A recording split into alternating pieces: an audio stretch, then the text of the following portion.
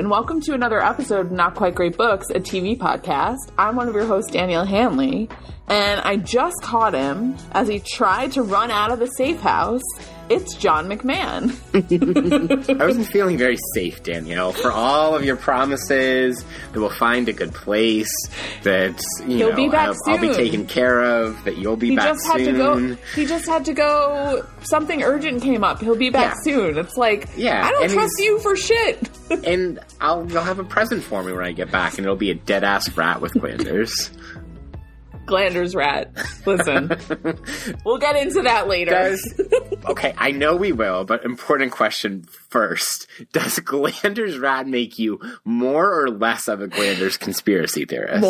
More. Okay, cool. I look forward to exploring why that's the case. This motherfucker was like, any exposure will give us glanders. No, everyone's fine. And now here's my dead rat buddy that like also maybe has glanders. It's the only specimen I could get. I mean, come on. Unless you're a subscriber to our non-existent Patreon, you just missed the visual of Danielle like acting as if William was like holding a rat by the tail in Philip's face. How did he get the rat? He had to hold it. Glanders does not exist.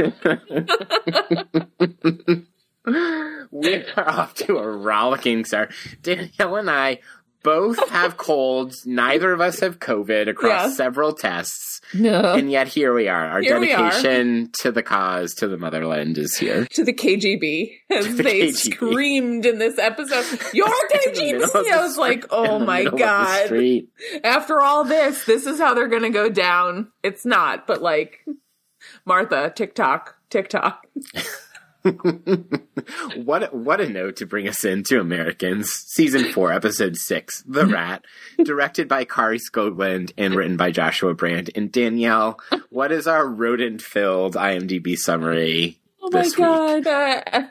The IMDb summary for Season 4, Episode 6 of The Americans is, Martha must finally face the truth she has denied, and her life may never be the same. Plus, a chilling new development in William's work forces the Jennings to face the realities of what a biological war would mean. By chilling new development, they mean frozen dead rat and formaldehyde. But also, like, do they face the realities? Like, I think yes. I think we're on different wavelengths when it comes to William in general, and clearly we're on different glanders. Like, vectors of infection. But I actually do think there's a fundamental thing that's happening to Philip and Gabriel. I agree with that, but I don't know that the Jennings are facing the reality. Although I guess like the discussion when Henry's like, are we going to go to Epcot? It's like, no. Going to Epcot. That was fake anyway. I've got thoughts on we're that. Spies. Sorry, Henry, we're spies. We're never going to Epcot. Bye. We were only going to like kill Paige's like fake daddy priest. Yeah. I don't like any of those words. Look, Henry's got Stan, and Elizabeth has fake daddy Victorian ghost priests. Everyone's got to have their surrogate father. Well, they do, because their real father is a spy and gone all the time. So, and guess who else has to have a surrogate father that they are in escalating tension with is Philip and Elizabeth with Gabriel. Right? Agree. Like, for a season and a half now. Agree. Well, and I feel like the tension with Elizabeth is the one that's like the most, like that's the most pronounced shift with regard to Gabriel, right? Because she was like still very like on board with all of Gabriel's antics, until very recently. Yeah. Let's get into this. Yeah, Martha is bad, we think. Martha has been treated badly in this episode, we think. Martha is, I mean, like, this is one of the defining episodes of The Americans, right? Is that a fair statement to say? That, this is something that has been building in the show, in the Danielle dossier for 3.5 seasons at this point, nearly. At least. And like, this is the episode where like that reaches its particular like narrative climax. And I think that it's worth considering like the structure of the narrative, both how this episode itself is structured narratively.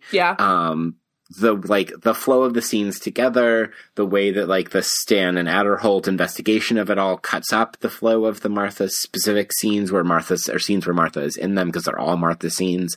Pretty much every single scene is a Martha scene in this episode, whether she's there or not, which is notable. Yeah. But then there's also, I think, a discussion that's reminiscent of the one we had with Lily about another defining episode, which is Stingers, where Paige. confronts her parents. And like, we've a couple times identified how in the show there's like Paige gets a lot of like doppelgangers throughout. So whether it's Kimmy, whether it's Martha is the two most common ones, but occasionally, right, others as well, including Elizabeth occasionally. So there's just a lot that's happening kind of structure-wise. And I think maybe that's our way into discussing Martha, discussing Allison Wright, discussing how all of the characters are affected by what Martha is going through here. Yeah, I mean, I think that that's absolutely right, and it makes sense to structure this episode in that way. I also think that, like, us structuring around the question of structure again. Rough because it's so predictable, and also we haven't done it in a while, so I feel okay about it. Or we did it like 2 episodes ago.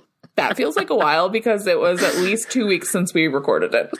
More, but like, that feels like a while in real time. Yeah, absolutely. And it will be a while in podcast time, both until people hear this episode and also between that episode and this episode. Fair.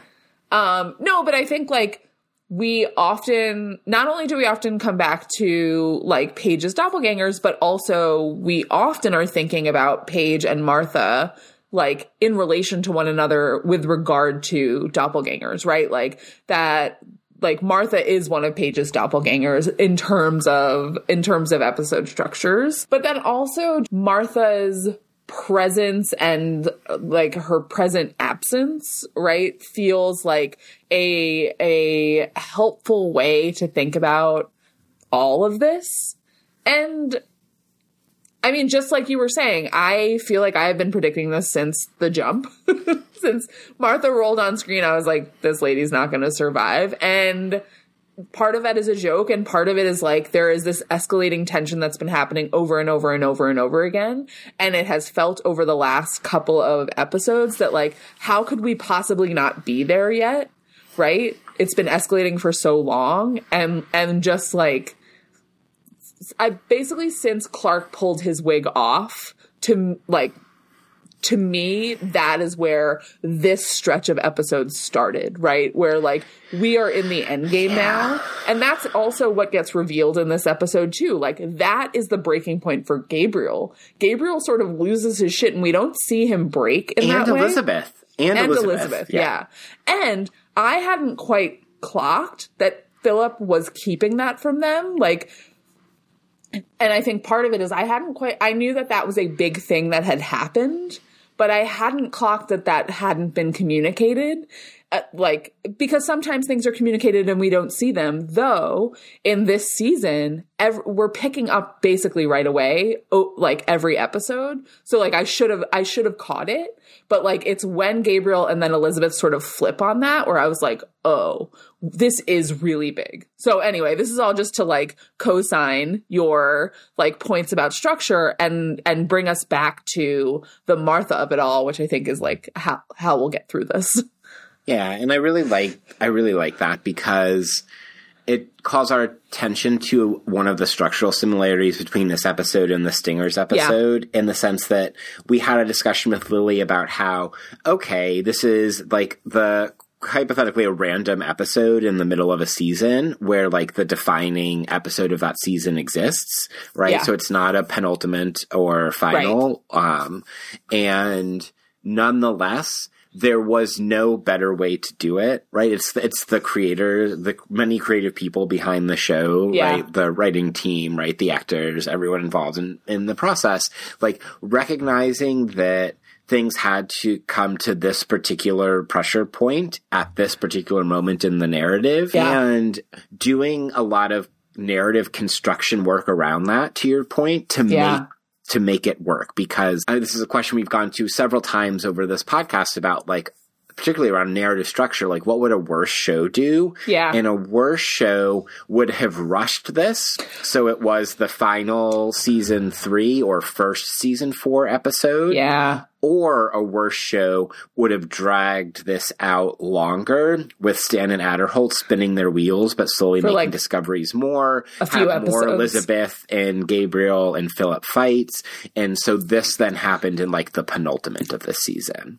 Well, one thing on that is I was reflecting, as we were saying that, I was sort of reflecting on like me watching this show in 2023, which is, 7 or so years after.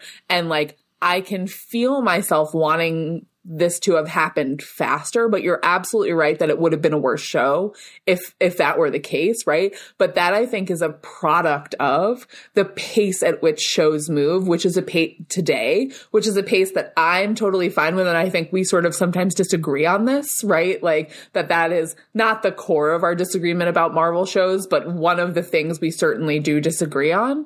And I'm like, let's get on with it. Let's wrap it up. Let's get to the next big explosion scene.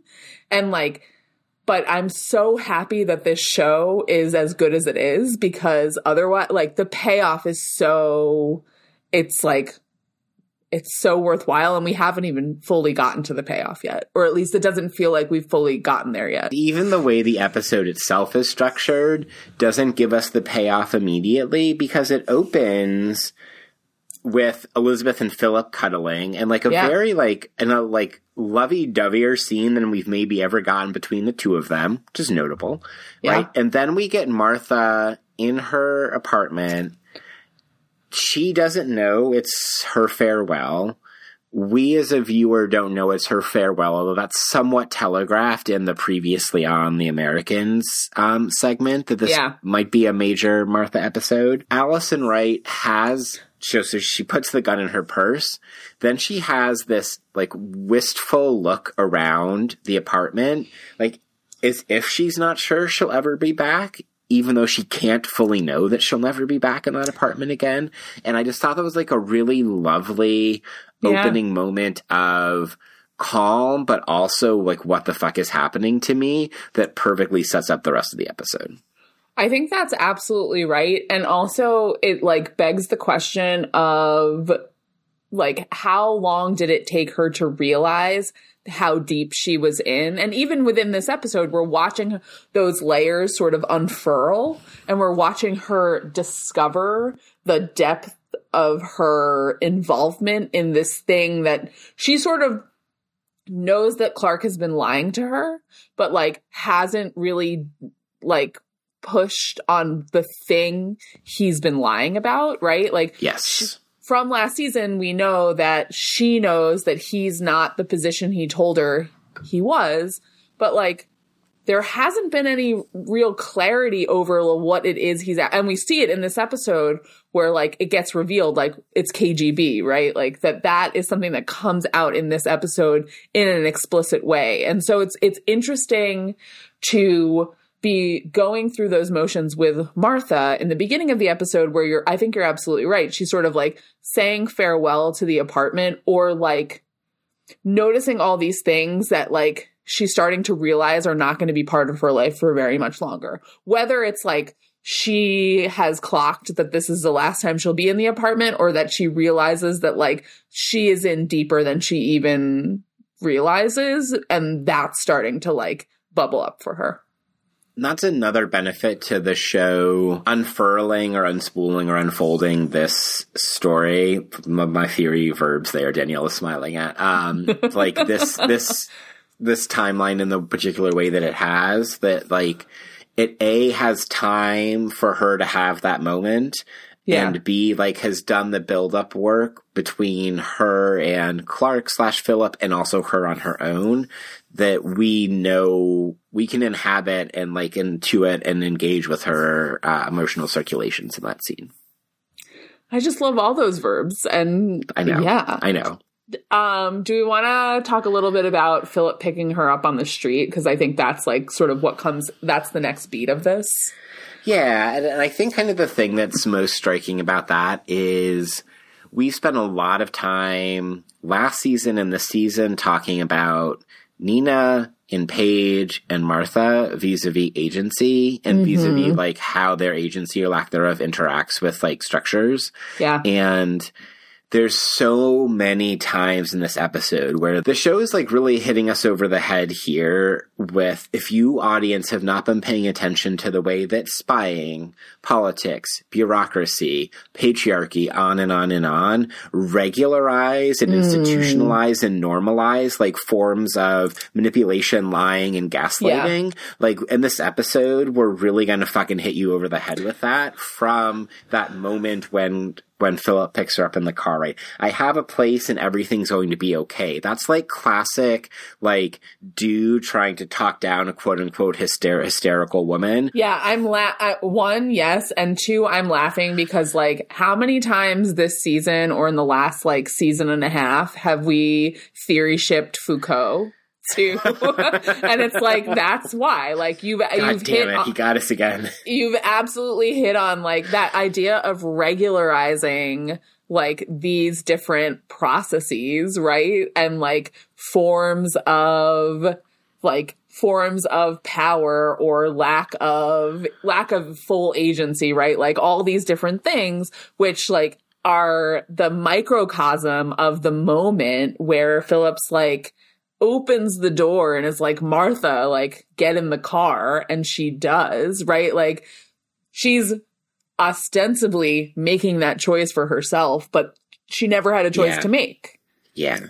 And that's right, because what's the alternative if she doesn't get in that car, right? I guess it's where we end up at the end of the episode where she's screaming, "You're in the KGB," and running down the street. But we know that, like, that woman's going to get shot in the head pretty soon. Whether, like, the moment right after this or Nina style in a weird, like, execution in the basement, right? Like, fuck. And again, like, we've been talking about Martha and Paige as kind of these parallels, but Martha and Nina have also always been parallels in this show. Yes. Oof, and so there's a kind of foreshadowing happening there. And there's also, I think, an emotional resonance that's made between that opening scene in Martha's apartment and then the safe house itself. Yeah. Because there's a way in which they shoot Martha's apartment then and later in the episode when Stan and Adderholt are there. Yeah. That, like, visually communicates cold, unfeeling, like, non-familial domestic space. And that's precisely the kind of vibes that the safe house gives off. And it's also precisely the thing that Stan and Adderholt call out both while they're there and then in the conversation with Gad later, right? Like, all of this connects to each other. And, like, of course a safe house has to be cold. It has to be able to take in anyone at any moment, and it can't leave traces of the people that shouldn't exist, right? And so, like, Martha's apartment I would say for much of this show until we get to the part where Clark reveals himself, has operated as a kind of safe house, right? Yes, absolutely. At least for Clark or for Philip as Clark. Uh-huh. Yep, right? Exactly. And right. Which I think also then parallels the thing that's so striking to me in this episode over and over again is, like, I think, and this isn't the first time we see it, but I think you do really see, like, Philip caring for Martha. That's part of what we get in the exchange with William. It's also part of what we get in I would call it ambivalence around sleeping with her. Just and the fact that he sends Elizabeth home, he won't leave, even though, like, all of that, like, the ambivalence of leaving, we're seeing the safe house of Martha break down as it is confronted with the realities of their existence. Yes, that's an important counterpoint to the, like, gaslighting structure, like, structures of patriarchy point about Martha, and that in a different way, like, those structures are also very constraining Philip. Absolutely. In a substantially lesser extent, but still constraining him nonetheless, because he does have the genuine care that you just identified, and also is in a position such that he doesn't have or understands himself to not have any other choice but to like give her these extremely superficial faux reassurances. Well, and I wonder too if maybe part of it is not like that it's a counterpoint, but more that it illustrates the complicated entanglements that like these different positionalities present with regard to different structures of regulation, right? So like the primary structure of regulation that Martha interacts with as a woman in the 80s is like it's patriarchy, and then it's all the other ways that all the other like forms of oppression that intersect with patriarchy for Martha in that moment. Whereas Philip's primary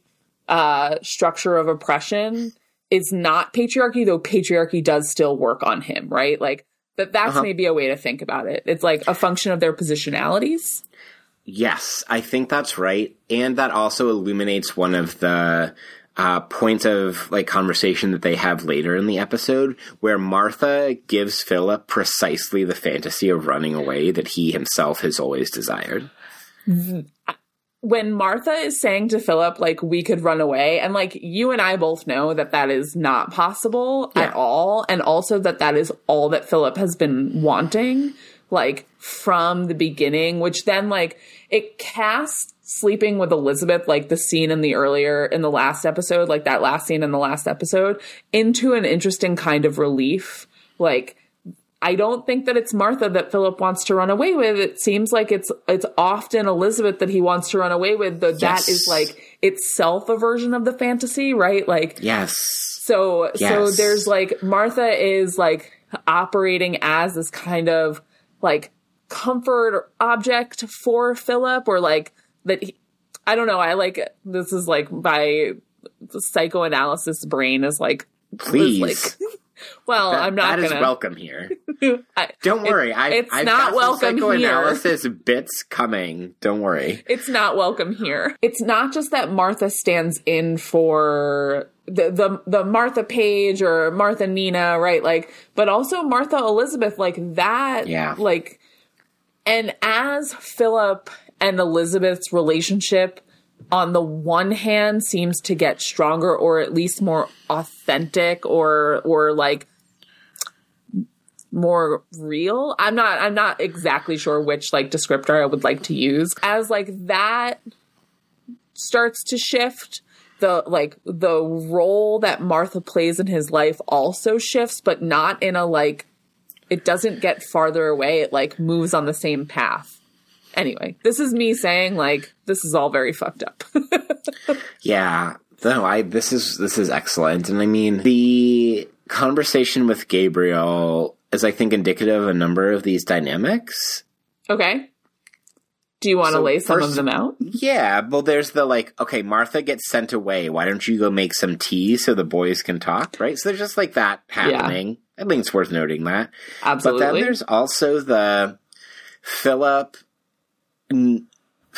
is also trying to maximize his structurally limited agency vis-a-vis Martha on levels that we only fully discover in this particular episode, right? Yeah. So obviously there's the initial layer of this, which is he brings Martha to the safe house against Gabriel's explicit orders, right? To like keep Martha going and try to keep getting surveillance reports on William. A. But then B, in the conversation with Gabriel, it's like his final card to play is Martha has seen me without my wig, right? Several times. She knows what I look like, which is a brilliant moment because this is what really sets Gabriel off, first of all. B, it's something that will extremely, like, disconcert, and that's putting it lightly, Elizabeth, when Elizabeth gets here. And it deepens Philip's character because it, I think, adds a layer of empathy for the audience, or identification for the audience with Philip.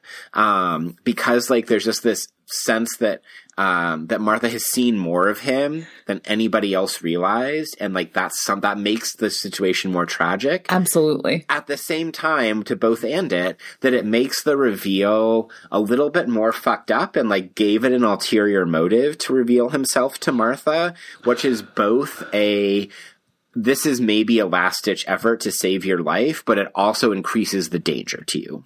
Well, and I think that is the part of it that, like, I didn't quite realize when he's revealing himself to Martha. In the structure of the season, right, like, when he does that, it is exactly what he's saying, how he's describing it to Gabriel and Elizabeth. Like, this is because, like, she was spinning out of control. I needed a way to pull her back in. I had to do it. And also, it's like, if you think about a little bit where Philip was, or where Philip gets to sort of right after that, right? Because I think it's like from then where you get the spiral of like into like the final episode of the third season and the first episode of this season, where Philip is just like outside of himself, right? Yes. Or he is not the version of him that we have come to know over the course of these episodes. I hadn't realized until until he starts to talk to them about this, how present the ulterior motive is, I think, for him, even if it's not like being articulated in the series yet. And you saying it right now is like, oh yeah, like that is 100% what's happening with Philip. Like he's doing this, he's saying he's doing this for her, but it's always already also for him. Yes, precisely. And I love that the show contains that like complex, fucked up mix of like dynamics and motivations for that moment, and that it then reveals them slowly. So again, this is another way in which the narrative structure of this really, really gets deployed effectively. Yeah. That, you know, like, I didn't pick that up the first time that I watched, that like it added these additional components to like the protection / danger to Martha. So the show gives that maybe enough clues that you could think that if you're a smarter TV viewer or plot viewer than I am, but will make sure you then understand several episodes down the line, right? In the next season, to your point, that that was happening as well. Yeah, that it sort of sticks for you in a way that like it has these, it's like a roux, right? Like the layers sort of are like always developing, and there's always something there. Like more time is always better. Nice. Look at that. Look, regular old Andy Greenwald over there. Me and my, the truth is, for the two of us, I am absolutely the CR, like with wet chicken over here. Like that's extremely true. Like between, just for the listeners out there, John is a fucking phenomenal cook, and I like know how to make quesadillas. Overplaying my hand. Yeah. Like that's it. John's like whipping up polenta that's like delicious, and I'm like, let's get takeout because I only know how to make quesadillas or what I made tonight, pasta.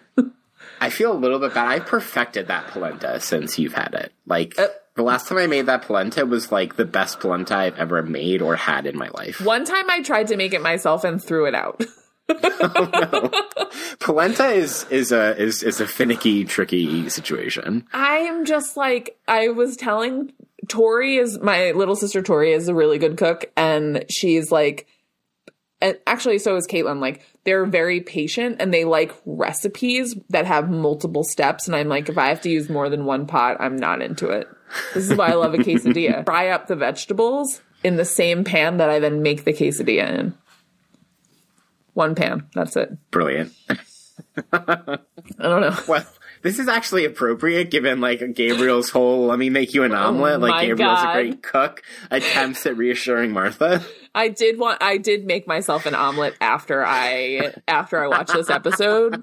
Was it soothing or like nervous making? I'm not good at making an omelet, so it wasn't.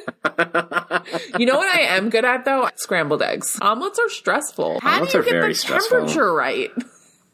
Anyway. Fuck if I know. Well, we'll have to consult Gabriel.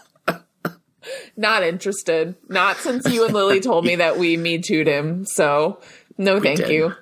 Okay. What did you make of Elizabeth's arrival when she reappears as Clark's sister, question mark. I was like, this feels like the wrong move.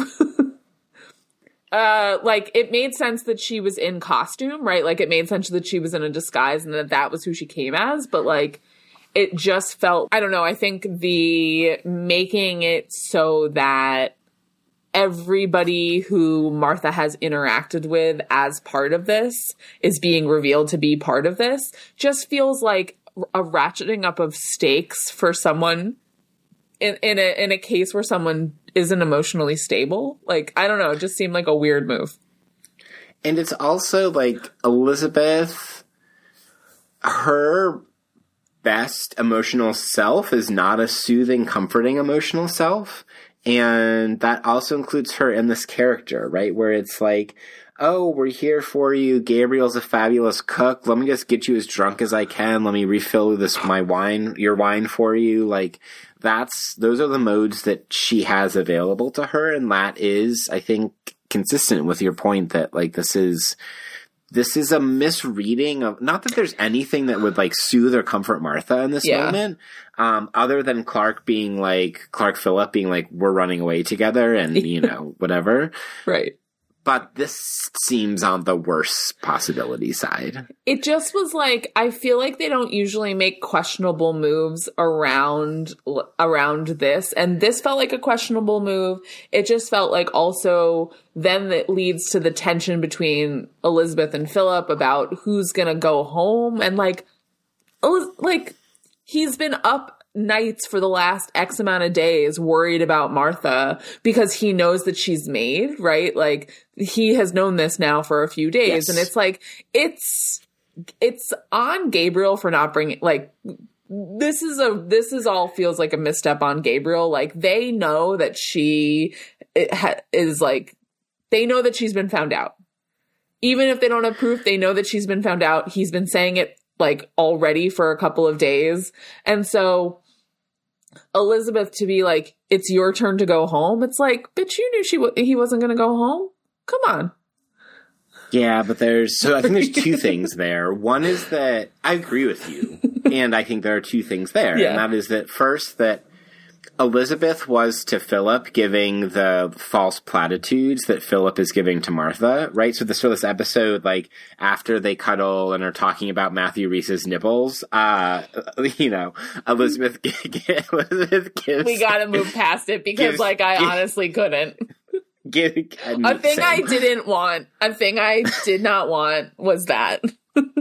Like, Elizabeth gives him the, like, we'll do everything we can, nothing's changed, she'll be safe. So there's, like, that false platitude moment that I think is underlying some of the tension. Yeah. And then secondly, I think Elizabeth is, like, deeply and genuinely shook by understands and is shook by the way that Martha has seen Philip without the wig and seen Philip, like, take his wig off. And she understands that on the plot level of what are they going to do with Martha. Yeah. And also understands that on the level of that's a, like, kind of emotional intimacy that she hadn't fully recognized Philip had initiated with Martha. Witness her asking a very perceptive question. Did you want her to see you that way?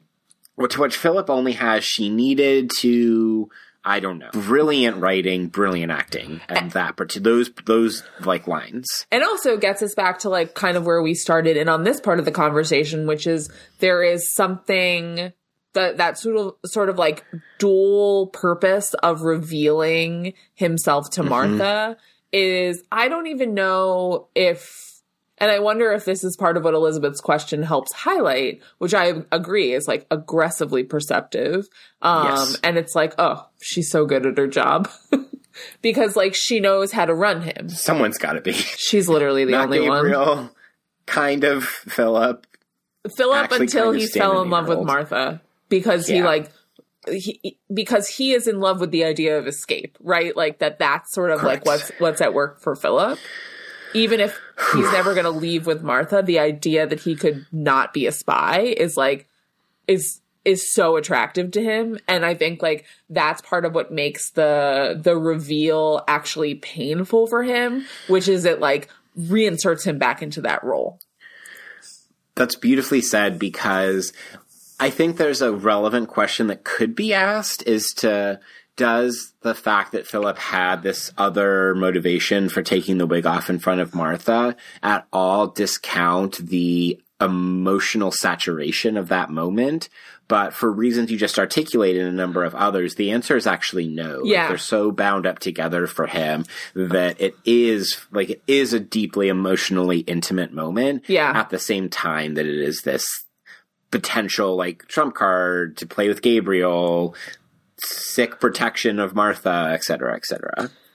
Yeah, and I agree, and I think it's also, like, I don't know that, like, Philip has even articulated for himself until Elizabeth forces him to, which is, like, the beauty of their partnership, right? That it's, like, that it's possible that it, like, exists under the surface for him. It's also possible that he is, like, aware of it and acting on it. Yes. And it's also possible that at any given moment in the reveal that like, neither of those things is actually, like, something he could articulate, right? Like, there's a murkiness there, and Elizabeth is so good at reading him, which is, like, what's powerful about their partnership. Yes. And also, something that is, I think, attractive to him about Martha is that even though Martha is in this situation of, like, one of the most extreme forms of manipulation possible, there's still a perceptiveness that Martha has towards Philip, not even towards Clark, but towards Philip, that I think speaks to him. And, like, so there's that, I think, emotional current happening that helps make sense of an observation you made before we started recording, which is the like dual or mirroring or resonant nature of the sex scene with Martha in this episode and the sex that Philip has with Elizabeth at the end of the previous one. There's something really interesting about those two scenes, like, together, right? Like, one, I think we said this last time, but, like, that's a more intense sex scene than we have seen with Philip and Elizabeth. And, like, there have been a couple, but, like, this was really intense. Yeah. And there's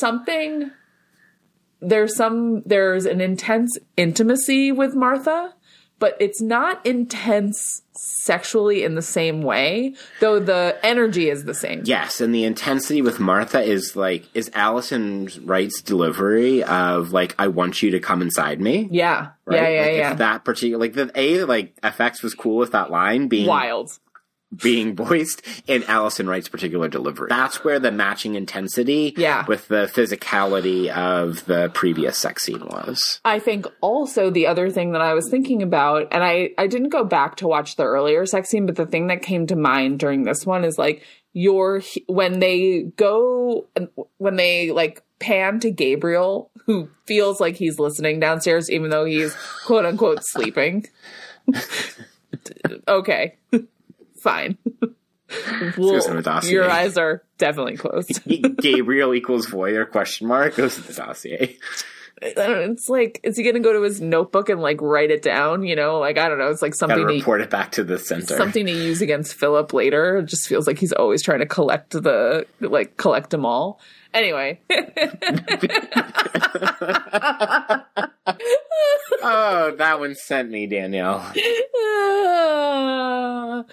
But when they pan to Gabriel and actually the only thing you can hear is Martha. You don't really hear Philip. Martha's the one saying, come inside me. You don't really hear Philip, like, making a lot of noise. And usually when we get a sex scene between the two of them, it's, like, intensely physical. It's both of them. It's usually Philip doing some, like, gymnastics or, like, weird Kama Sutra position. Yeah, sex god Clark. Clark, R.I.P., yeah. But that died with the wig coming off. Unfortunately, not in the way that we predicted. But, you know, what can you do? So there's an additional parallel between the sex scene and the previous one, which is you and both of them have Elizabeth and Martha being the one initiating and doing so, like, while Philip is sitting up, right, and kind of climbing on top of him and straddling him that way as they, like, pull their pants up or their underwear down or whatever. So there's that, and then here's psychoanalysis bit number one, Danielle, which is before Martha and Philip fuck in this episode, the conversation they have, like, Philip's, it won't be long, you have to trust me, we've worked together for a long time, the admission to the KGB, right? Martha's where will we go, is filmed in such a way that, like, we actually get Philip in the mirror. Right? So we have, like, the doubling or the mirroring. Yeah. So we could do a whole fucking Lacan thing, which I will not do, but that's my bit. I could, but I know you could. I can't. So that's why if you wanna bring Lacan into the cave for theory shipping, you're welcome to. But also, like, I hope Philip is past the mirror stage. Good God. I hope so too, but there's a certain way in which the more relevant thing is what we talked about back in episode 1, which is like the fractured self or the like multiple self that can't be put back together or something like that. And that Philip is like lying and dissembling because Martha thinks that whatever is happening next is happening together, and Philip knows that that's not the case. It's like the camera can't just capture Philip. The camera has to capture the like refracted Philip making these false promises. I love that. I mean, like, psychoanalysis brain Danielle fucking loves that. No, and right. I think, like, that idea to live of, like... up to that high standard in my own life. Listen, it's been a minute since, like, I had to, like, exercise my psychoanalysis brain. Although that's not totally true, because every once in a while in Joel, Ali, and Dave's work, because Dave does psychoanalysis stuff, it creeps in and I have to, like, bring that part of me. I have to unearth that part of me.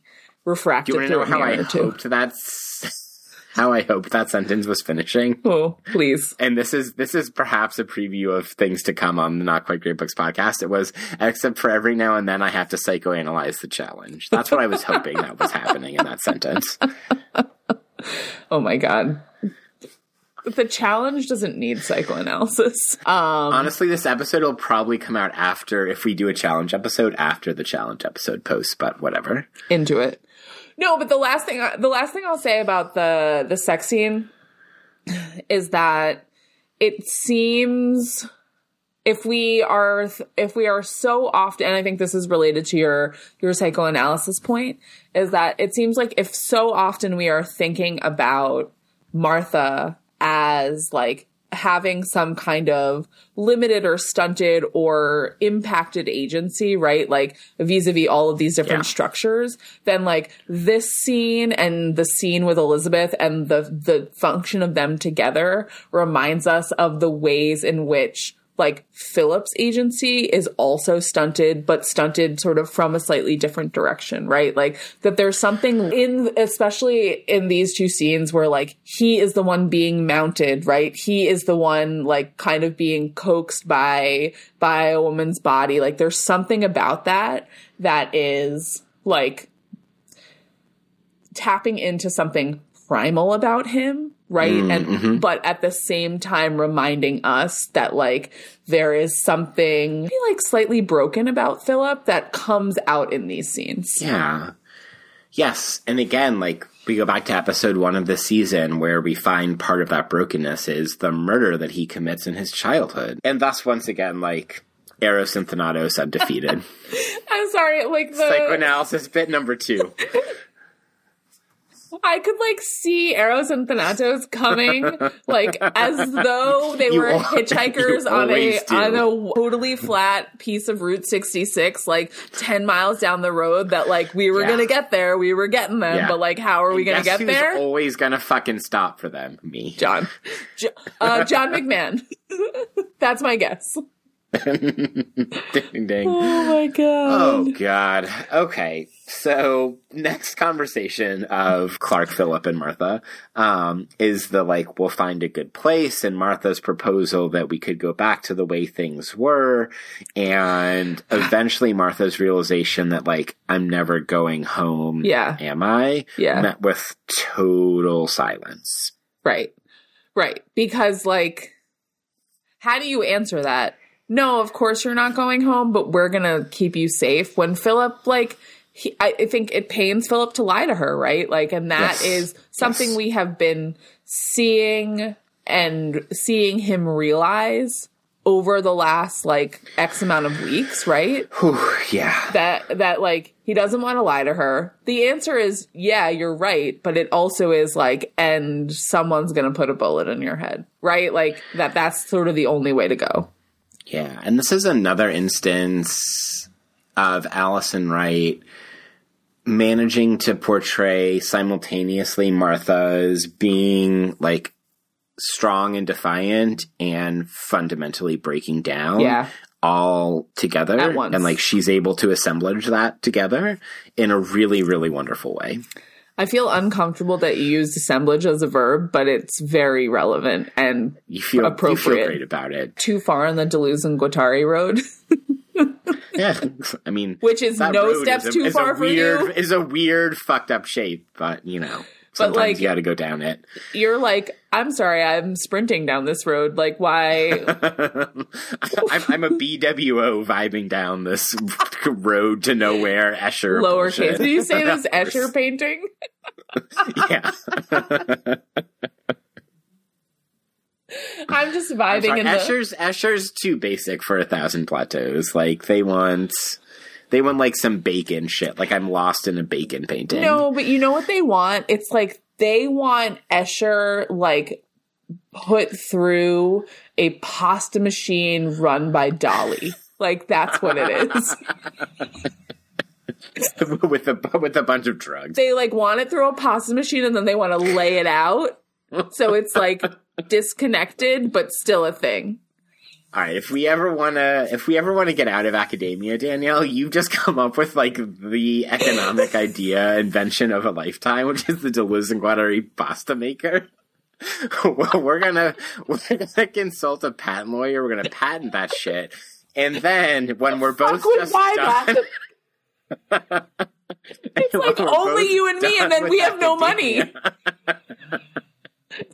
I can think of at least two other people who will buy a Guattari, Felix Guattari pasta machine. We might have just reached the telos of, like, our creative partnership. I know. And what a moment it was. I actually feel great that was what was at the end of that particular trajectory. I hope that this is the episode my students listen to. I hope so, too. Shouts to Danielle's students. Shouts to Ruthie and Anya. Like, if you made it this far into the episode, awesome. Little did you know what you were getting yourself into. Sorry.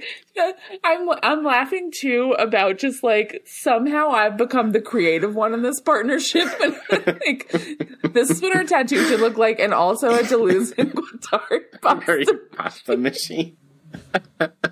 We are the only two people who think that joke is funny. Oh, no, I can think of plenty of people. Will they listen to this episode? Maybe not, but, like, I can think of lots of people who would laugh their fucking asses off. Producer Amy would love the That's true. Producer Amy joke. Would be very into that. She would actually try to make it a thing and make us sell it, and that would be very scary. Actually, that's a great point. We're going to enlist her. She's the third business partner. Absolutely. She's in the BWO pasta company. She's the business mastermind of this assemblage. Yes, absolutely. We just bring the $1 billion ideas like Guattari pasta machine. I wish there was a market for shit like that. Anyway. I don't know where that came from. We're gonna bring back Eternal Recurrence. Like, it's gonna become just a shop for, like, the pasta machine and whatever other future culinary inventions. Doesn't have to be just culinary. I don't know. I think. Well, again, we need Amy's business mind, but, like, I think as an initial branding, like, that works for us. Well, you know, I guess we could, like, it's like that, and with Amy on board, like, Beyond Seder plates. That's true. We can roll all these things together. Yeah. Be into it. Back to the I honestly don't. Oh, it's because you used assemblage as a verb and I got mad. I sure did. Anyway. Real trigger over here. And it took us to a brilliant place. I have no regrets. And so then we have, like, the final scene of Martha, which is her confrontation with Gabriel. Yeah. Where's Clark? Right. Met with, can I make you something? An omelet? Which is fucking wild, Gabriel. Like, really losing his fastball here. Other baseball metaphors for you and producer. And Keller. Yeah, and Keller, and CR and AG, of course. Obviously. And then, like, Martha just fucking runs for it. Just leaves. I have to say, I told you this before we started recording, but I really thought, I was like, good thing Philip removed that gun, because, like, Gabriel was getting shot in this episode if that gun was still, like, on the premises. And instead, Martha the spy has been trained that she clocks Gabriel's cane on the table and is like, then that's when, like, this plan comes together for her, I think. I agree. But then also the look that Gabriel gives her at the end, literally, it's like daggers were coming out of this man's eyes. Martha is just, like, more perceptive than they give her credit for. Clark's charisma, it feels like, has been a major factor in keeping her in the dark, or, like, giving her permission to stay in the dark, right? Mm-hmm. And that has just evaporated. And when he's not there, like, that just doesn't exist at all. You're telling me that Clark rizzed up Martha? That's for your students as well. I feel, was I saying this to you the other day? I feel angry about this. Oh, maybe Tori was telling me this when she picked me up from the airport. I feel angry about this slang. This being the word of the year? Hate it.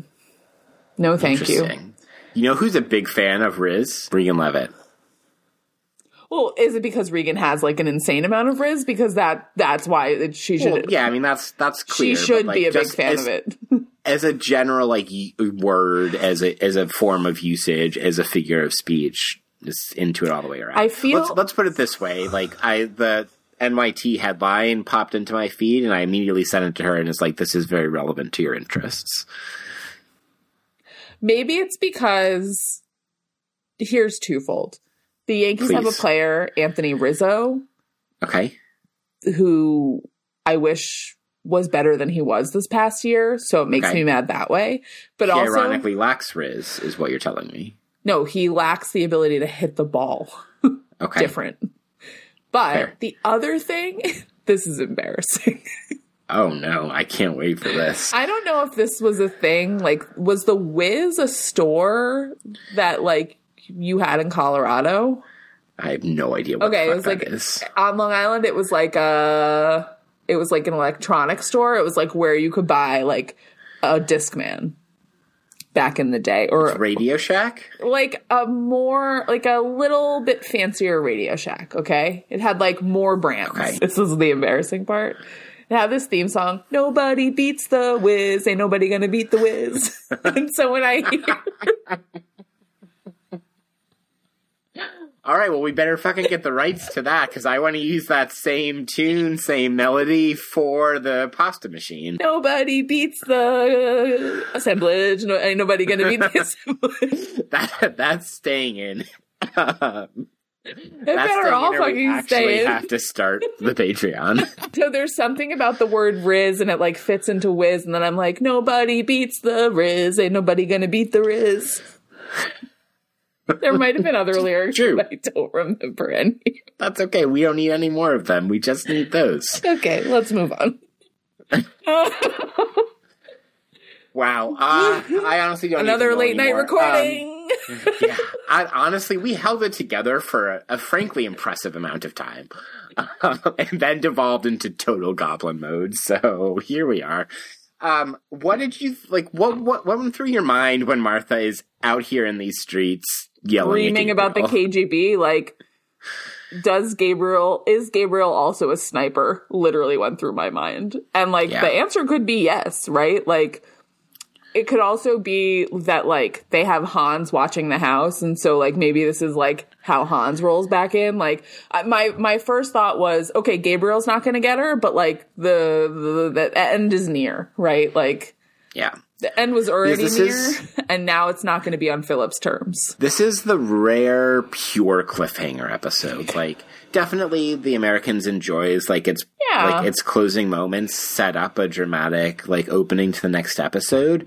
But this is one of the more classic cliffhangers that we get in the entirety of the Americans. I was, like, surprised that this is where it stopped because we don't usually get a cut point like this. It much prefers an emotional, like, reckoning final scene after a major plot point than a let's stop in the middle of a major plot point. Yes. And so thus, like, that's, I think, a notable structural thing. But another internal to the episode structuring dynamic that's happening is the cutting back and forth, sometimes like alternating scenes, but sometimes like concurrently cutting back and forth with Stan and Adderholt's unfurling of the Martha investigation. So how did that work for you structurally vis-a-vis the Martha is present in the, as a character is present in the plot? Well, I think like the thing that it did for me within the episode structurally is it like reintroduces tension that is maybe getting like released a little bit in the like, okay, well now we're in the safe house, and so like the end is coming, like the turning point is coming, but there's something about the cutting back and forth to Stan and Adderholt and then Stan, Adderholt, and Gad that like ratchets back up the tension, because it's like, are they going to figure it out in time to, you know, almost get to Martha or to get to Martha, right? Like, are they going to figure out these pieces? And my gut is to say no, but I was taken back to, I think that's the season 1 finale where like Arkady is like painting stuff on the car. Our favorite, yep. Right? Where it's like where Lev Goran really ascended to the astral plane of this podcast. And so like there's something about it, like it brings in tension from a different place, even though we've kind of like gotten to this key point in the Martha, Clark, Gabriel, Elizabeth part. So structurally, that's what it did for me. It like ratchets up tension from the outside. Yeah, I like that. And I like that in some ways it like disjoints or discontinues the flow of the Martha, Clark, Gabriel, Elizabeth, like actual scenes on a scene to scene basis, particularly in this like long stretch in the, I guess it's the final conversation between Clark and Martha, and like that gets a little bit cut up, and William like and getting the emergency signal in that conversation with Gabriel, like that's all getting cut up by this constant back and forth to the different steps of the conversation or the investigation that they're having. And I thought that that worked again to like not let this episode happen too easily. Exactly. I think that's a really helpful way to put it. I hadn't been thinking about it in those terms, but like it's another way into the like not letting it happen too easy. I really like that. It's them being good at their job. Like they put the pieces together quickly and efficiently, and like it only takes 20 seconds with Gad before he's like, oh fuck. Yeah. And that is actually a really interesting, it's interesting in the structure of the episode, but it's also interesting because we've had this tension with Gad and Stan, right, for like this entire season. And it's like that tension has to dissipate because like Stan is good at his job. He's not saying, Gad, you're bad at your job, but he's saying, we fucked up here, right? Like, there's a kind of collectivizing that happens and that, like, allows them to proceed without tension between the three of them. And we've seen so many different forms of tension between the three of them, which I thought was, like, kind of the most fascinating part of all of it. It's an excellent point that they finally come back together and like the different tensions that have existed, and that started to dissipate between Stan and Adderholt, like as they've started working on the Martha thing together this season. But now Gad gets brought into the like, now we are on the same page, on the same mission, and like emotionally aligned. Like all of us are like, how the fuck did we miss this? This is a gigantic fucking failure. Like Gad is... Like, I love the way that this is acted towards the end, like the last Gad scene that we get, where, like, it's played like he's rueful, like he has this, like, cosmic sense of humor about how fucked up this is, in the presentation. And that's paired with Stan both like emotionally trying to reach out to Gad, which Gad immediately is like, I see what you're doing, but we know that's not true. And it's also was Gene killed because he was working with Martha, or did they kill Gene to cover up for Martha? Yeah. Yeah. Well, and the moment where it really hit for me, and I think this is what you're describing, is when Gad is like, it would have been so easy for Martha to put the pen. Like, that's the thing that like clicks for him. This was also like, it felt like impeccably acted, right? Like, it fits really nicely within the structure of the episode. It fits also within the structure of the season, but it's also impeccably acted by the three of them. Mm-hmm. And also, you know what, honestly, like, so shouts to Richard Thomas, great acting as Gad in this episode. Shouts to us for our, like, theories about how, of course, they overlooked Martha. Like, A, she's a woman, B, she's in this position they consider inferior in all ways, is more like menial labor, et cetera, et cetera. Yeah, and I think also, like, it's that alongside the fact that she's part of the, like, mundane everydayness of the office, which is, like, partly because she's a woman and she's a secretary, et cetera, and also partly because she's like engaging in these tasks that they don't deem to be like important enough to think about, which is not only a function of her being a woman. And so like, yeah, you're absolutely right. Patriarchy has allowed them to overlook her. Wow. Okay. I think that's the main discussion, right? I don't have more to add. No, I think we've gotten through it. Like, what a great episode. What a great episode. Let's get into the segments. Let's do that. All right, Danielle, where are we starting in Glass? Sorry, if I fucked it up. 3, 2, 1. Danielle, what is in the dossier this week? It's a momentous dossier, or is it not? I mean, it is and it isn't. It's a true both and, because the thing in the dossier is, how is Martha still not dead? Like, this is the episode where Martha should have died. And how is she still not dead? Which is honestly wild, although I guess I'm excited to see how they finally do it. It better happen next week, or I'm going to throw something. Yeah. So that is, like, the first thing in the dossier. I would also like to, like, put out there, we didn't have any Victorian ghosts in this episode, and I'm happy about it. So I just wanted to, like, put that in the dossier. Great. I'm not sure that's quite where it belongs, but just like, yeah. Any further specification to your Martha dossier? Like how this is going to happen? I know you did a little speculating in the main discussion as well. Yeah, I mean, I sort of think that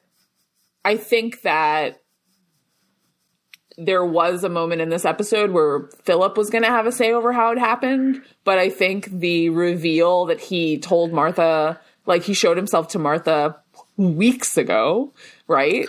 And he's like, well, like a little while. And they're like, are you kidding me? Like, this was not the first thing you said. And it's like, this has been going on for a really long time. She's like been at like, did he just not tell them that she's been at his place? Like, what?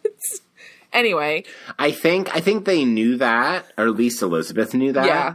But I'm not sure that they knew. Obviously, they didn't know that why he was de-wigged. Yeah. Yeah.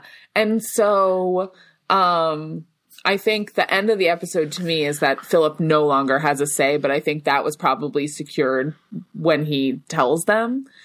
My sense is that it's going to be like something parallel to Nina, where it's going to be a bullet in the head from the back, so that she's not suspecting it. No comment, but and as we've thought about, like, what characters are mirrors or doppelgangers of one another, like, that would be a fitting ending if that were the case. That's my prediction. Any glanders or other this new disease predictions?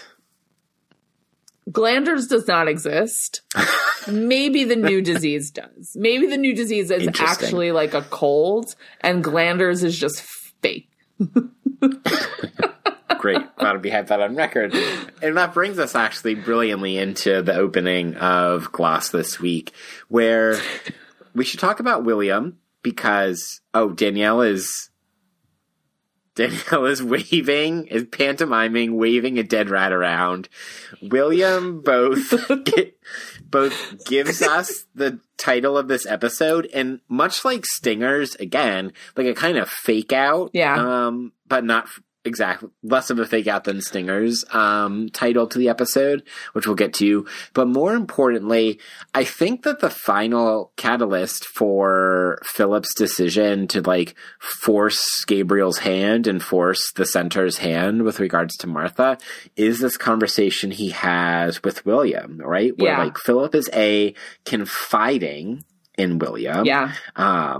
And William gives this, like, it eats you up inside what we do, and the bosses just don't know or don't understand. And, like, it's like he needed an external person that was neither Elizabeth nor Gabriel to confirm what he always wanted to do all along, which is, like, finally force the hand and get Martha out of there. But this also then retroactively has, like, set up we are, like, presenting a fait accompli with regards to Elizabeth being in Berlin with Paige. Like, that was the dry run for how much can we force Gabriel's hand without him knowing.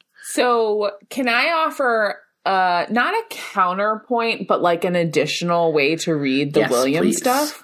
I mean, I think like it is another instance of Philip developing an inappropriate relationship with a Mark, right? Like, yeah. Right? Like, there is something, I hesitate to say the word parallel because I feel like we've said parallel and mirror like 85 times in this episode, but there is a parallel. Just another episode of the Not Quite Great Books TV podcast. Casual, assemblage, parallel, both and, always already.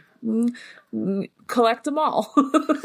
No, but I think like there is, as you were laying out, like confiding in William, it's like, well, it feels a little bit like the way that Philip and Clark and Martha's relationship developed, right? Like it suddenly became something more and something that he like both could not and also like was not willing to like limit. And like there's something about the William relationship where there's that creep, also that creeping in. Yeah. But also, like, there's something there about the way, and this is not the same, but, like, Philip's relationship with Sandy feels sort of a similar piece. And so I think, to me, it begs the question of, like, where is this going to lead us, right? This seems like a fatal flaw for a spy. Yeah. I mean, it's also Annalise. It's also the person that works for the contractor that was helping to make parts to the stealth airplane. Like, this is a pattern for Philip, which again speaks to, as you pointed out, his desire to run away, his desire for some kind of different life, his desire for there to be something more like genuine meaning in what he was doing, or connection with others or something like that. William, of course, gives us the eponymous rat.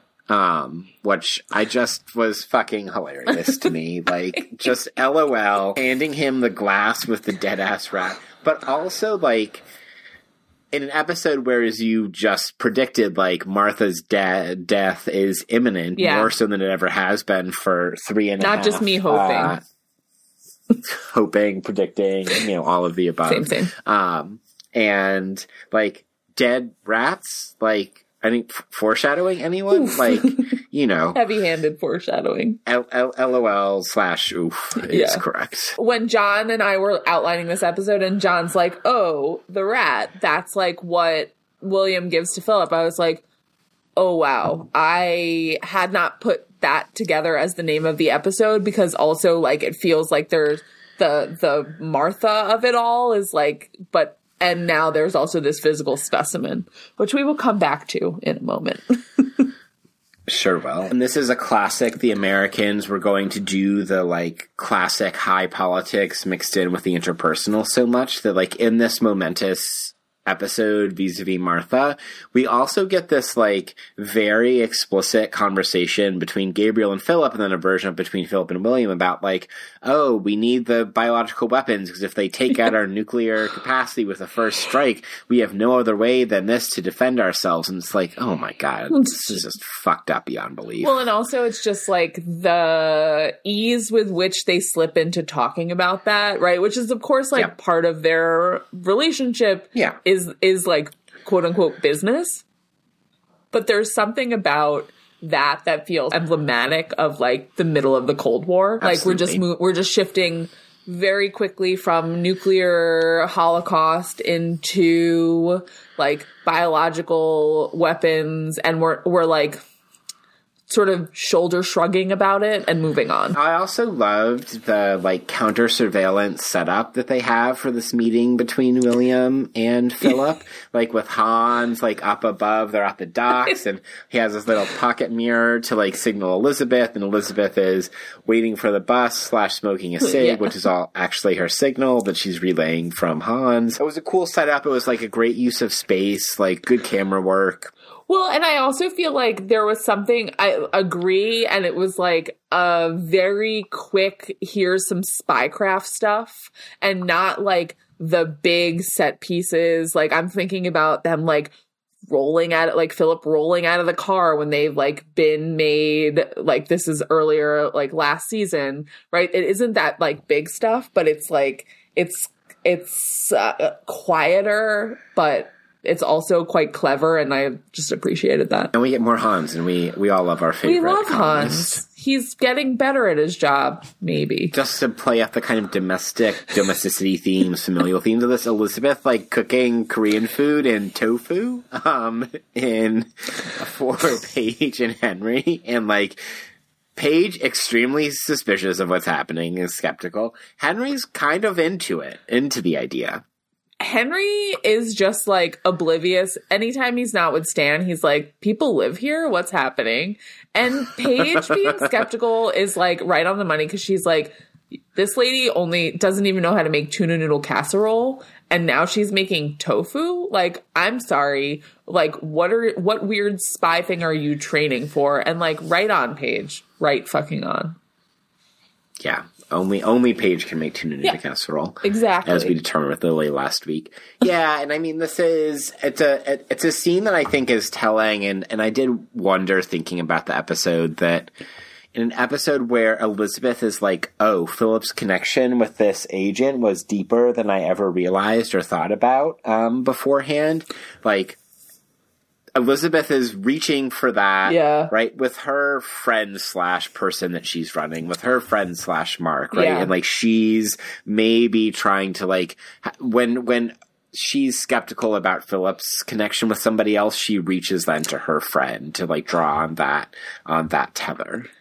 Yeah, I think that's absolutely right. It's like an overcompensating. It's exactly the language I was going to use. It feels like she's overcompensating, and like it's interesting that Paige kind of picks up on it without quite knowing exactly what she's like, what the overcompensation is for, or what it is.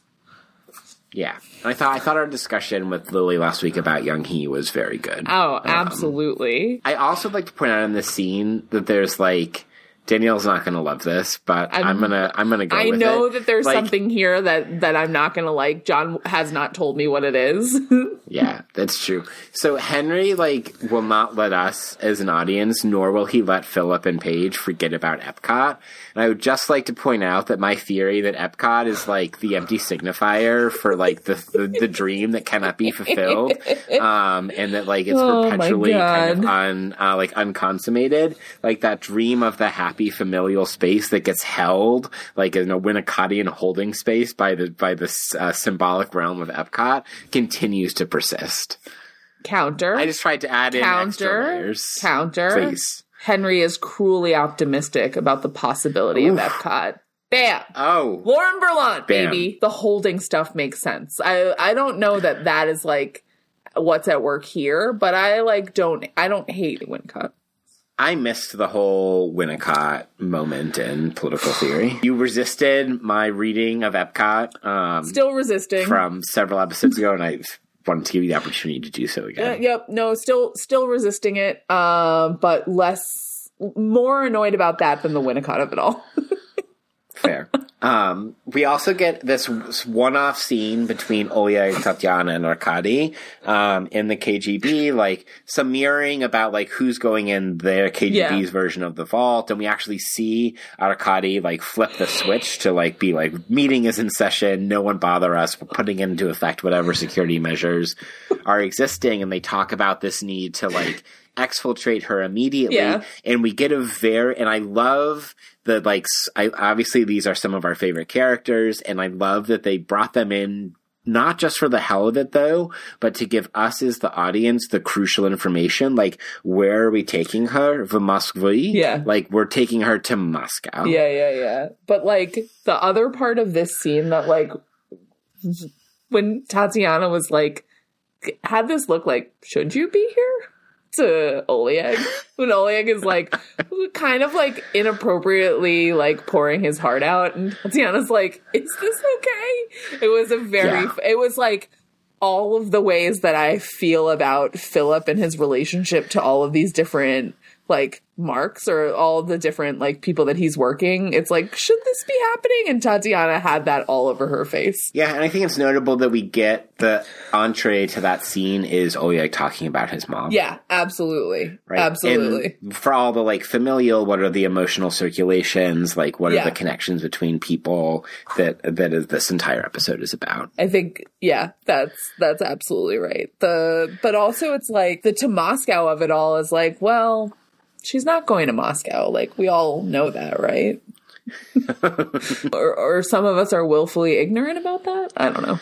It'll be interesting to see whether or not we get another one of those illicit meetings where Philip, like, rolls into the magazine place and Arkady is just like I wonder what the fallout of the Martha death is going to look like. I'm, like, fascinated by that. No comment. Last thing in Glass that I think is worth pointing out is that, like, obviously our favorite segment, whose name we know lots of things about, is Bar Nostalgia for the Unremembered 80s. Zero things. But, like, this safe house is not in the 80s, but, like, stuck in the 50s or 60s. And I'm wondering, A, if you got that vibe from it, and whether you did or not, like, what we might do with that observation. I didn't necessarily get that vibe because there's just, like, a coldness to the safe house that, like, is hard for me to get beyond. But I wonder if they'll stick with me on this thought path. Okay. I'm going with you on this journey. What is this, the Deleuze Road again? No. Just, like, weird Danielle thoughts at 10:05 p.m. Which is why are we still awake? Half an hour past my bedtime. I want to be very clear. I wonder if part of it, right, is, like, the 50s and the 60s, like, with regard to the Cold War, was a really specific time, right? And, like, it's obviously a different time for Philip and Elizabeth, but it's like, it represents a different moment in the war than I think the moment in the 80s that they are in now. And I wonder if, like, there's part of that is, like, present here. Just, like, I don't know. That's, like, sort of where my brain went. What are you thinking about it? You got me thinking about so many things. So I'll just pick two of them. Okay. Number one is that I like that call. So I was Googling, and I forgot to mute my mic so people heard me typing. Duck and Cover civil defense film, and, like, Bert the Turtle is, like, 51, 52. I have no idea what you're talking about. Okay, well, I'll send you a YouTube link for when we're done. Bert the Turtle. Bert the Turtle. The, like, Duck and Cover like, cartoon turtle that's, like, meant to say to save yourself from the nuclear attack. I mean, Duck and Cover were drills that we had to do in first grade. I do remember that. And I was in first grade in 90. So anyway, there's a whole animated turtle to make this palatable for kids. Okay. Which is exciting. And anyway, that's 51, 52. And given the, like, talk of nuclear war that happens in this episode, there actually is this circularity too, just as, like, the 51, 52 of it all, the, like, maybe nuclear war is going to happen and here school children is what you need to do. Yeah. Like, there's a circularity to that with, like, the increased tensions under Reagan. So that's one direction that my brain's going. Okay. And then the other direction is actually not about the Cold War, but about, like, the gendered emotionality of like patriarchal relations that we think of like you pointed out that this is a cold house. And when I think of like the 50s, 60s with regards to like cishet gender relations and emotions, it's like Mad Men style coldness. Okay. Of like Don and Betty Draper. Never seen and like it. that sort of famously.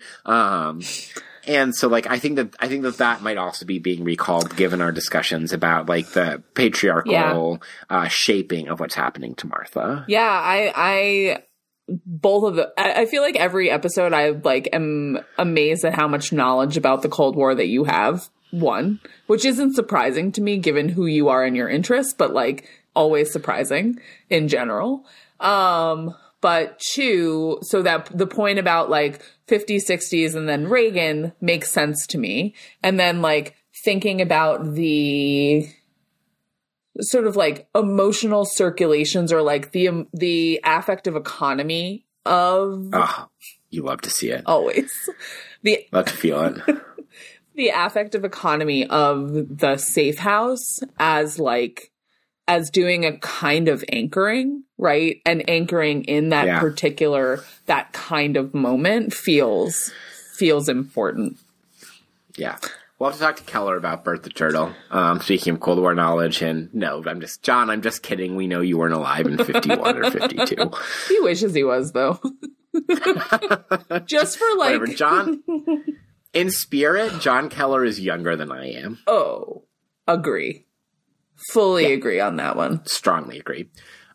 Quick sound design note on the safe house, though, is that it's a little obvious, it's a little on the nose, but I'm here for it, that as Martha is, like, told to go make tea for herself, we get the sound of, like, the tea kettle coming to a boil and the whistle as the scene between Philip and Gabriel escalates in tension between them. So it's just like literally on the nose, like tension coming to a head, like the situation is coming to a boil, like all of those. Like they actually did it. They like did it in the sound design. You know what? They're not usually so on the nose, so I think we'll give it to them.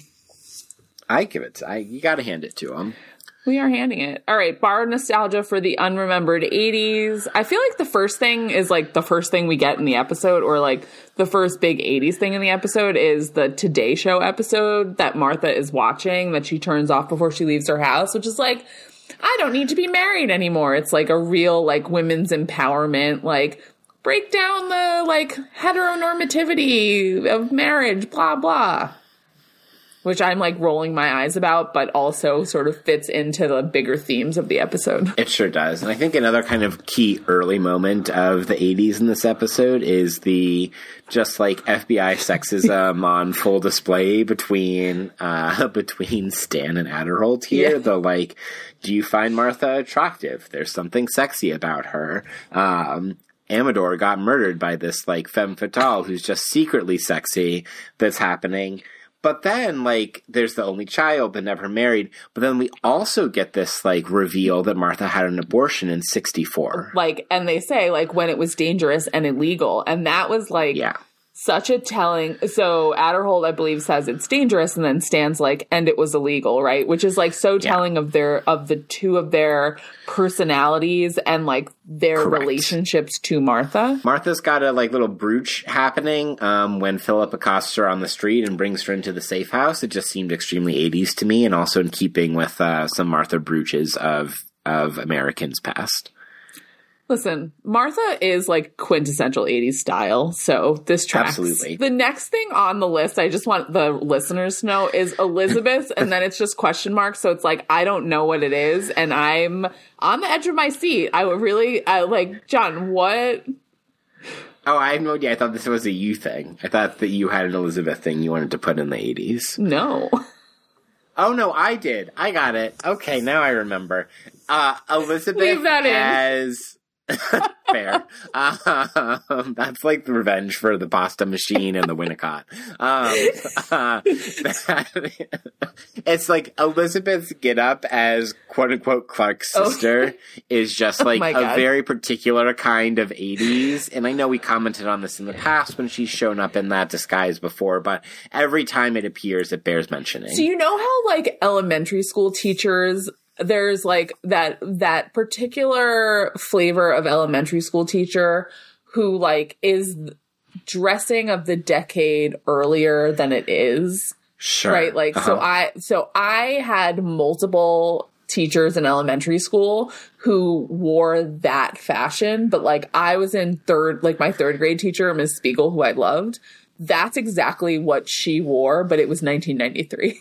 So, like, It's like a decade late, but it's like, the outfit that Elizabeth is wearing, every time she appears as Clark's sister, there's something about the haircut and the glasses and the shoulder pads and the weird, like, silk chiffon polyester of it all, which is like, feels like elementary school teacher to me. Amazing. In the Midwest, there's something about this disguise, this character that also just screams the Midwest. I think that's right. Me. I think that's right, too. I am not from the Midwest. Daniel isn't sure where the Midwest is. Okay. Also, in our nostalgia terms, yep, that's right. The like surprise and shock at tofu and like this chicken is so rubbery. Like tofu jokes and like novelty of tofu scans is extremely 80s to me. To be fair, every time someone mentions eating tofu, I still feel like that today. Fair. So in that particular moment of her life, Danielle is giving the 80s. Always. I'm like, why? Just eat chickpeas. They're more enjoyable. I most of the time I agree with you. Okay. I'll take that. Listen, that feels like high praise. Danielle, we've come to a pinnacle of the episode. I'm clearing the floor for you to finish out this segment of Borrowed Nostalgia and to begin Minor Character. Like, I'm on mute. I'm going to go get another seltzer. Like, it's all you. Listen, there is something about William giving the rat to Philip that just feels like it is so 80s. Like, it feels like in 2023, if you wanted a sample from a lab that was, like, testing rats for COVID, you would have to, like, Prison Break, Mission Impossible style, like, laser your way into some crazy room and, like, you know, like, entrapment, like, limbo through laser wires to get a specimen. William rolls in with a full fucking rat in a jar. He's like, got it. Like, first of all, that rat was not in the jar when it got thrown out. That rat was straight up in a trash can. Okay. Oh, God. So this motherfucker is picking through, and with heavy air quotes, glanders trash cans, okay? A minute ago, he's so afraid of glanders. Now he's just like, oh, there's some rats here. Look at that rat. And he's shoving a rat in a jar, and he's like, I got you that specimen you needed. Like, what? There's something so 80s about the lack of security around garbage and, like, I don't know. This is the most 80s thing I've ever seen before in my whole entire life. No notes. I'm just dumbfounded. I'm in shock. I'm in shock and in awe. I just don't understand how you don't think this is the most 80s thing ever in the entire world. Where's the security? The security. Around the like, biohazard Danielle, weapon rats. I'm sorry to rat-splain to you. But are you a rat? Are you a rat in disguise? Are you going to unzip your skin suit and then there's just a rat? That's why me and Larry get along so well. This brings me to the minor character of the week. Please. Which is also the rat. Continue. What a show for this rat. Like, R.I.P. I'm assuming this was a prop, but like, R.I.P. That rat looked too real. I don't know. Like, the props are nuts. Like, that rat literally looked like it did come from a lab. Also, like, are rats from a trash can in the lab? Put some respect from on a name, dumpster Danielle. outside the back of a lab, because William is just like digging through that dumpster looking for those dead rats. The rat is the minor character of the week. 1, because we don't really have any others, and 2, because like it reveals how crazy the idea of glanders and this other bio weapon even are. Congratulations, Mr. Rat, for being minor character of the week. You lived a probably not a long life and probably not a good life, but I hope you got some treats out of it.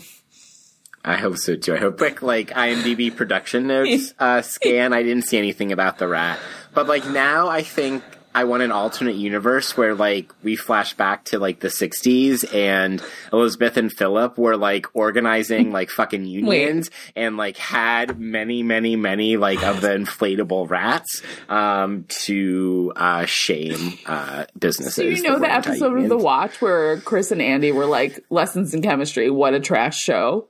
And then they one of my faves. They're not wrong about that. But also, like, where they're like, why are we getting an episode from the perspective of this dog?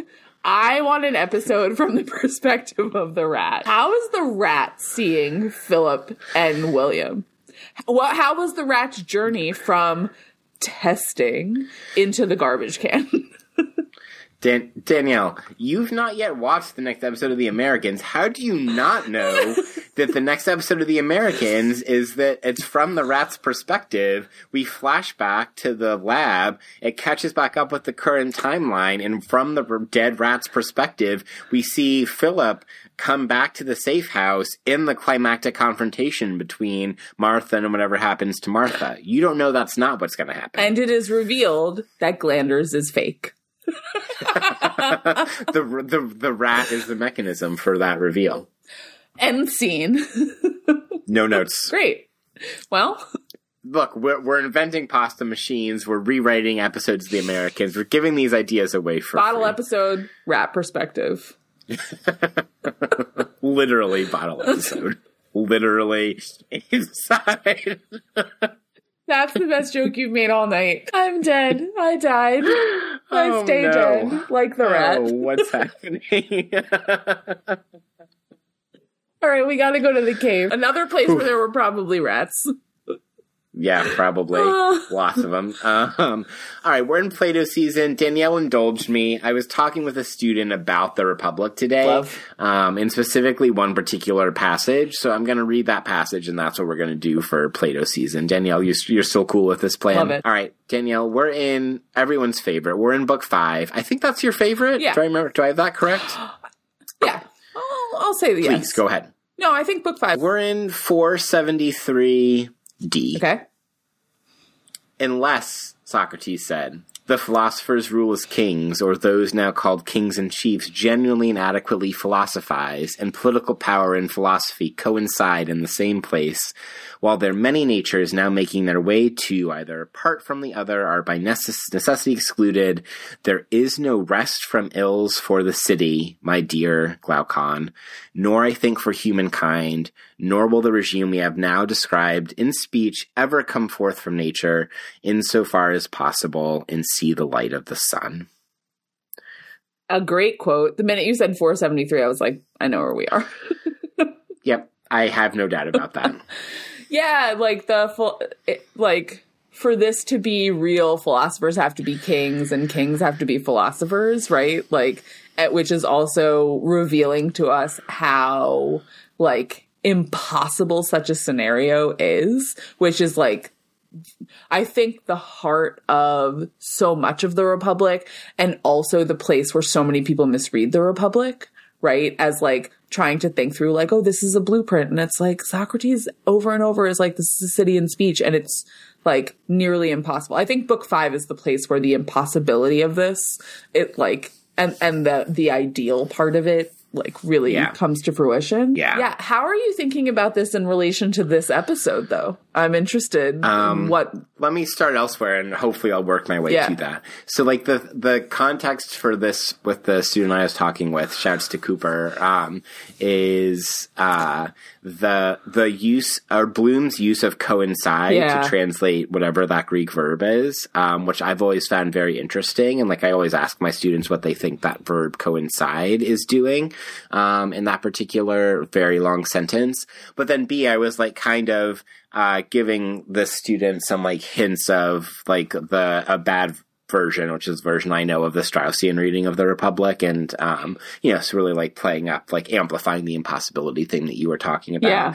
But in terms of the Americans, I don't know. I think there's something like I'm going to go totally different from politics and philosophy and say like spycraft and like ethical human relationships. Like those Philip would like to make coincide, much like Socrates maybe wants philosophy and politics to coincide in this city that maybe would exist but probably can't.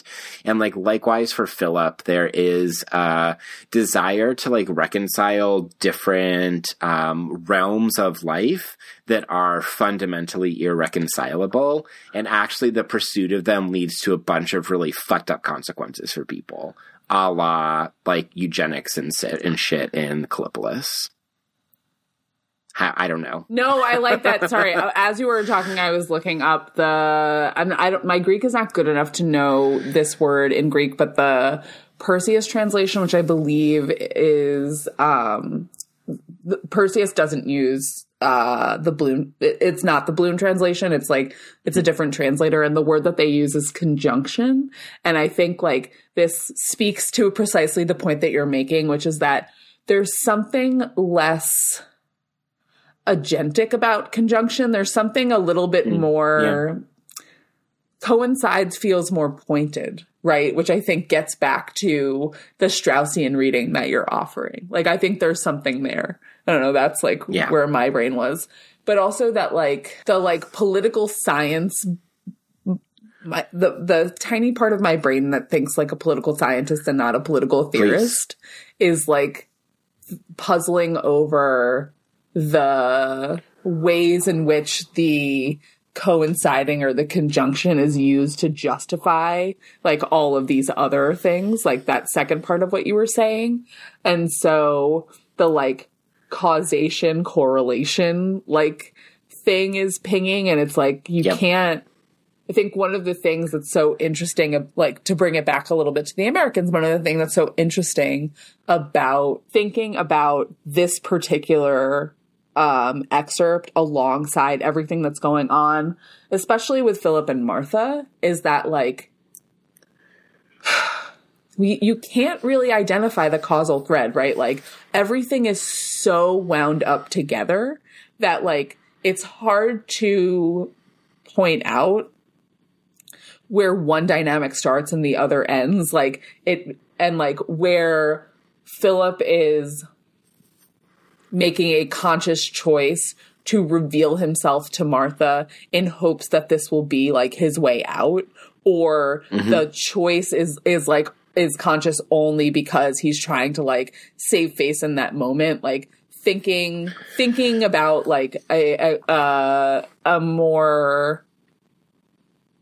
thinking more short term as opposed to long term. And so like there's something about the murkiness of the causation correlation debate that like seems to map onto that. I don't know. Yeah, and I think an additional dimension I would offer is, one of the common ways that I talk about the Republic with students is thinking about parts and wholes, or about individuals and collectives, right? Because Plato is giving us a much more like organistic notion without like some of the like Aristotelian, naturalism, but like a focus on the whole of the city, right? And what are the constituent parts that have to be in right relationship with one another. And there's something about like Philip constantly trying to assemble the different parts together, but it's actually it's a true impossibility for the various parts of his life, or to like be super fucking platonic about it. There is a structural impossibility for Philip to order his soul in the proper way that he would like. Well, I think, right, that this like, it brings up precisely, I think, the tension that I think, again, is at the heart of the Republic, or at least at the heart of my reading of the Republic, which is that, like, is there... Obviously, Socrates is of the mind that there is a right ordering, of the soul, a right ordering of the city. But I think it raises the question for us, is there such thing as a right ordering of something? Like, and I think Philip is, like, he's of two minds about this, right? KGB agent Philip knows that there's one way that they're working for the world to be, and human empathetic Philip is like, I want to exist in the world as I want to exist, and those things are fundamentally in tension, like, for Philip. And so that question of, like, is the way the KGB wants the world to be the right ordering of the world? And is there something wrong with the way that Philip wants to exist? Or is right only in the eye of the beholder? Obviously, Socrates doesn't think right is only in the eye of the beholder. He thinks that, like, you know, telos, blah, blah, blah, blah. But, like, I think it raises the question of, like, this is how we think the world should be. Is this how the world should be? Like, that to me is, like, one of the fundamental questions that the Republic raises for people who read it, not that Socrates necessarily raises for himself. That's fucking brilliant. I don't know about that. Can I segue from there into theory Go ship? for it. So let's go to theory ship. And I actually would like to pick up on that precise point, which I promise was not at all planned, in part because I'm not smart enough about the Republic to see that connection in advance. But Danielle is smart enough to set up that connection. Okay. And I don't know what John's theory ship is, because they're, like, yeah, I don't know what it is.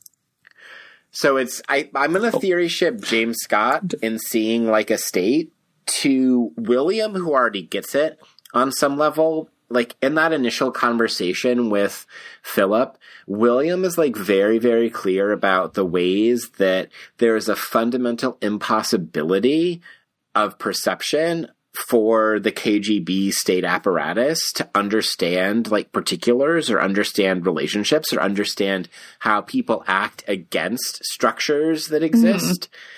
And so William gets it, but I think would enjoy thus Seeing Like a State. Meanwhile, Gabriel needs to read Seeing Like a State to be reminded that, like, maybe he doesn't quite know everything the fuck that is happening. And, like, his people that he understands himself to be exercising political power and control over are going to act in unpredictable ways to try to fuck up those attempts to assert power. That's my James Scott theory ship. I feel like we should give Gabriel Feeling Like a State. I wasn't thinking about this, but I have it because Joel recommended that we look at it for our stuff. But I wonder if, like, I haven't read it, but the subtitle is Desire, Denial, and the Recasting of Authority, which feels also like something we could give Gabriel to read. Yep, absolutely. And who's the author on Feeling Davina Like a State? Cooper. Okay. I like owned it, and then Joel said that we should read it, and I was like, well, I should bring it home, and then promptly did not look at it. Amazing. But there's also a secret theory ship that you have on here that I would... Yeah, do you have a theory ship? No, do you like to offer I would us? say that my theory ship is Feeling Like a State for Gabriel. That's like as far as I've gotten. Mine's not a theory ship, but, like, ultimately it's a theory ship at heart, and that is, Danielle, what character are you going to theory ship Saltburn to? Ugh. I feel like the obvious choice is like either Philip or Martha, because, like, they would most identify with it, like, in their sex god Kama Sutra phase, right? That feels like it. Like, I do feel like there's something about Martha where I could see her, like, licking the bathtub full of Clark's sperm. Like, I really could 100% see that. I have some follow-up questions, but continue. The vampire scene also feels like a scene that they have, like, played out in their lives. Is that what we're calling it? The vampire scene? I didn't know that. when he's like, I'm a vampire, I was like, oh God, I know, I'm not interested.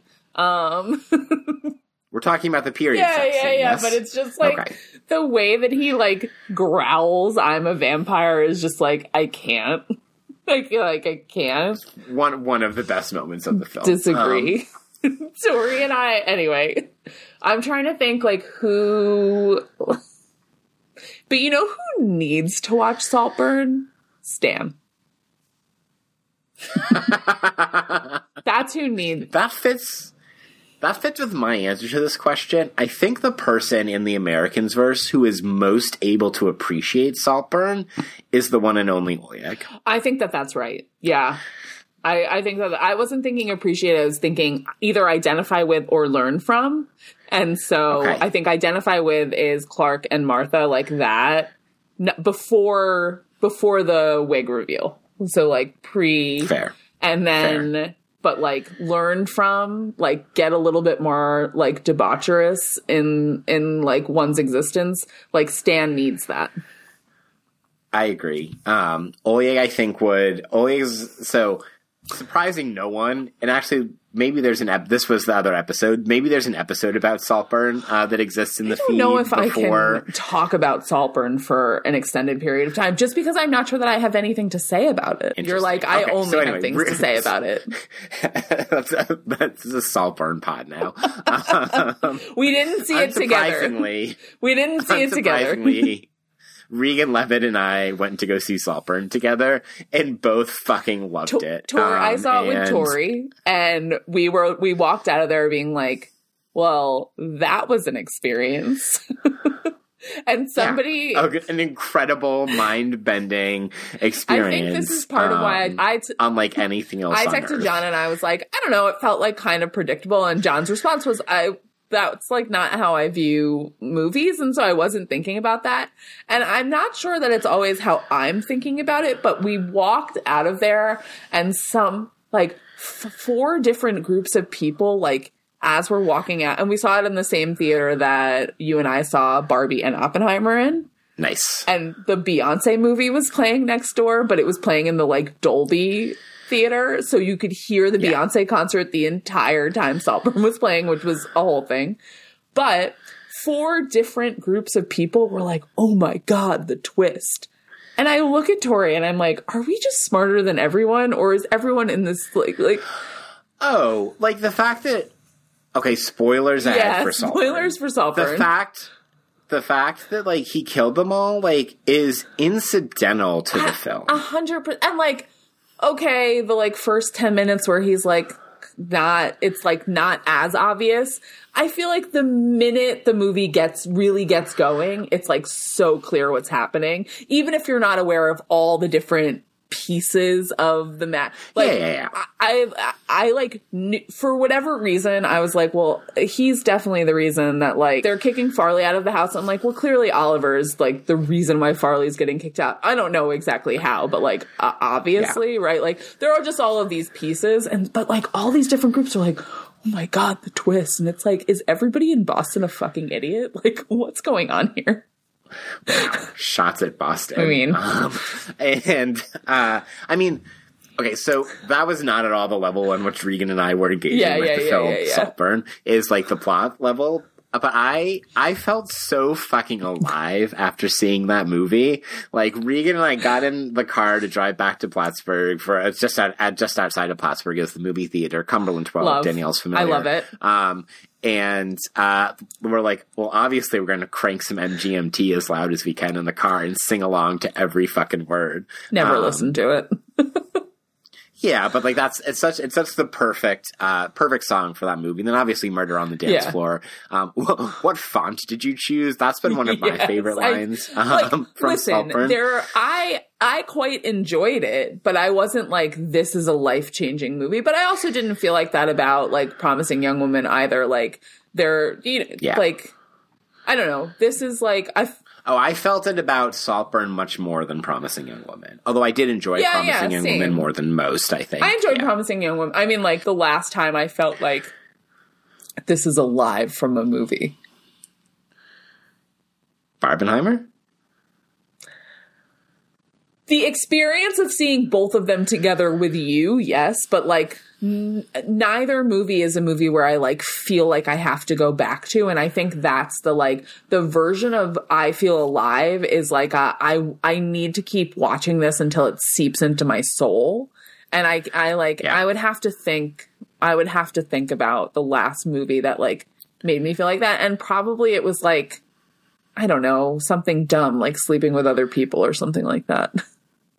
Yeah. I mean, it's not like Saltburn is like the best movie of the year or even a good movie. It's just like that is fucking why sorry to be all Sean Fantasy about it. Like, this is why we fucking do it. Like, this is why people make movies, is to like fuck you up and play with your emotions and do aesthetically fascinating things. And just like really immerse you in a totally unreal experience. Yeah, and I wonder if like part of what I am feeling about Saltburn is actually what I'm not feeling about it, which is like, listen, there are certainly scenes in that movie where I was like, why is this happening? But I don't know that I was like fucked up from it, right? Like I wasn't like deeply affected by it in a way that I think I think that you were, right? Like, so this just, it didn't hit me on that level, though I don't really know if like that's the way that I experience movies,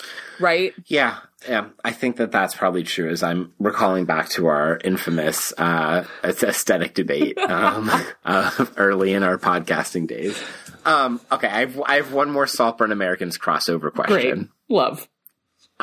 Which American's character would be most likely to fuck a grave? I knew that this was the question you were gonna ask. Like 100% knew it. And like it might be Oleg again. I don't know that we know enough about Oleg to know whether or not that's. I think it would be like it would be the circumstances of it. So like, Oleg is certainly the most likely to like fuck Nina's grave. Like, I was gonna say, you send Oleg to Moscow 100%. Right now to the unmarked 100%. Grave of Nina. 100%. Then like it's all like, over. Philip is the kind of fucked up that I feel like he would fuck his son's grave. Do you know what I'm saying? Too much? I don't know what you're saying at all. But I love it. That is what the brilliance of Saltburn is, right there encapsulated into like, I have no fucking clue what that just was, and yet I am so deeply here for it that I'm embracing it with my fullest core self. Oh my god, I need somebody who listens to this episode to give us their honest feedback on like what the fuck is going on. No, we don't. Oh my god, I can't breathe. John, if you're still listening, we have to come to the end of I have to go to sleep. Gotta be fucking like yes, we've been talking about Saltburn for half an hour. This is more time than I've spent on Saltburn. I'm well aware. You're like, I could go for another half an hour. Like, please let it stop. If Regan and I talked about doing a podcast about it, and I was like, oh, I would think Danielle's maybe going to see it too. But like, if Regan was like, should we record a podcast right now? I would have done it. Fair. Like immediately. Listen, I'm in because this has been very enjoyable, and like, it is hard for anything to be enjoyable at 10:43 at night for me. There's a very small amount of things, and podcasting is not usually one of them. We'll leave it to your imagination to what the things are. But I think I am forcing us to be at the end of the episode, thanks to producer Amy, who we've interpolated into at least a Saltburn podcast. Up next in the feed in 2 weeks. And our business ventures. Oh yeah, and our business ventures, like TM. Stay tuned. Up next in the feed in 2 weeks, you'll have American Season 4, Episode 7, Travel Agents, where we will hopefully finally see the death of Martha. But, you know, no promises. And thank you again for joining us on another wild episode of Not Quite Great Books, a TV podcast.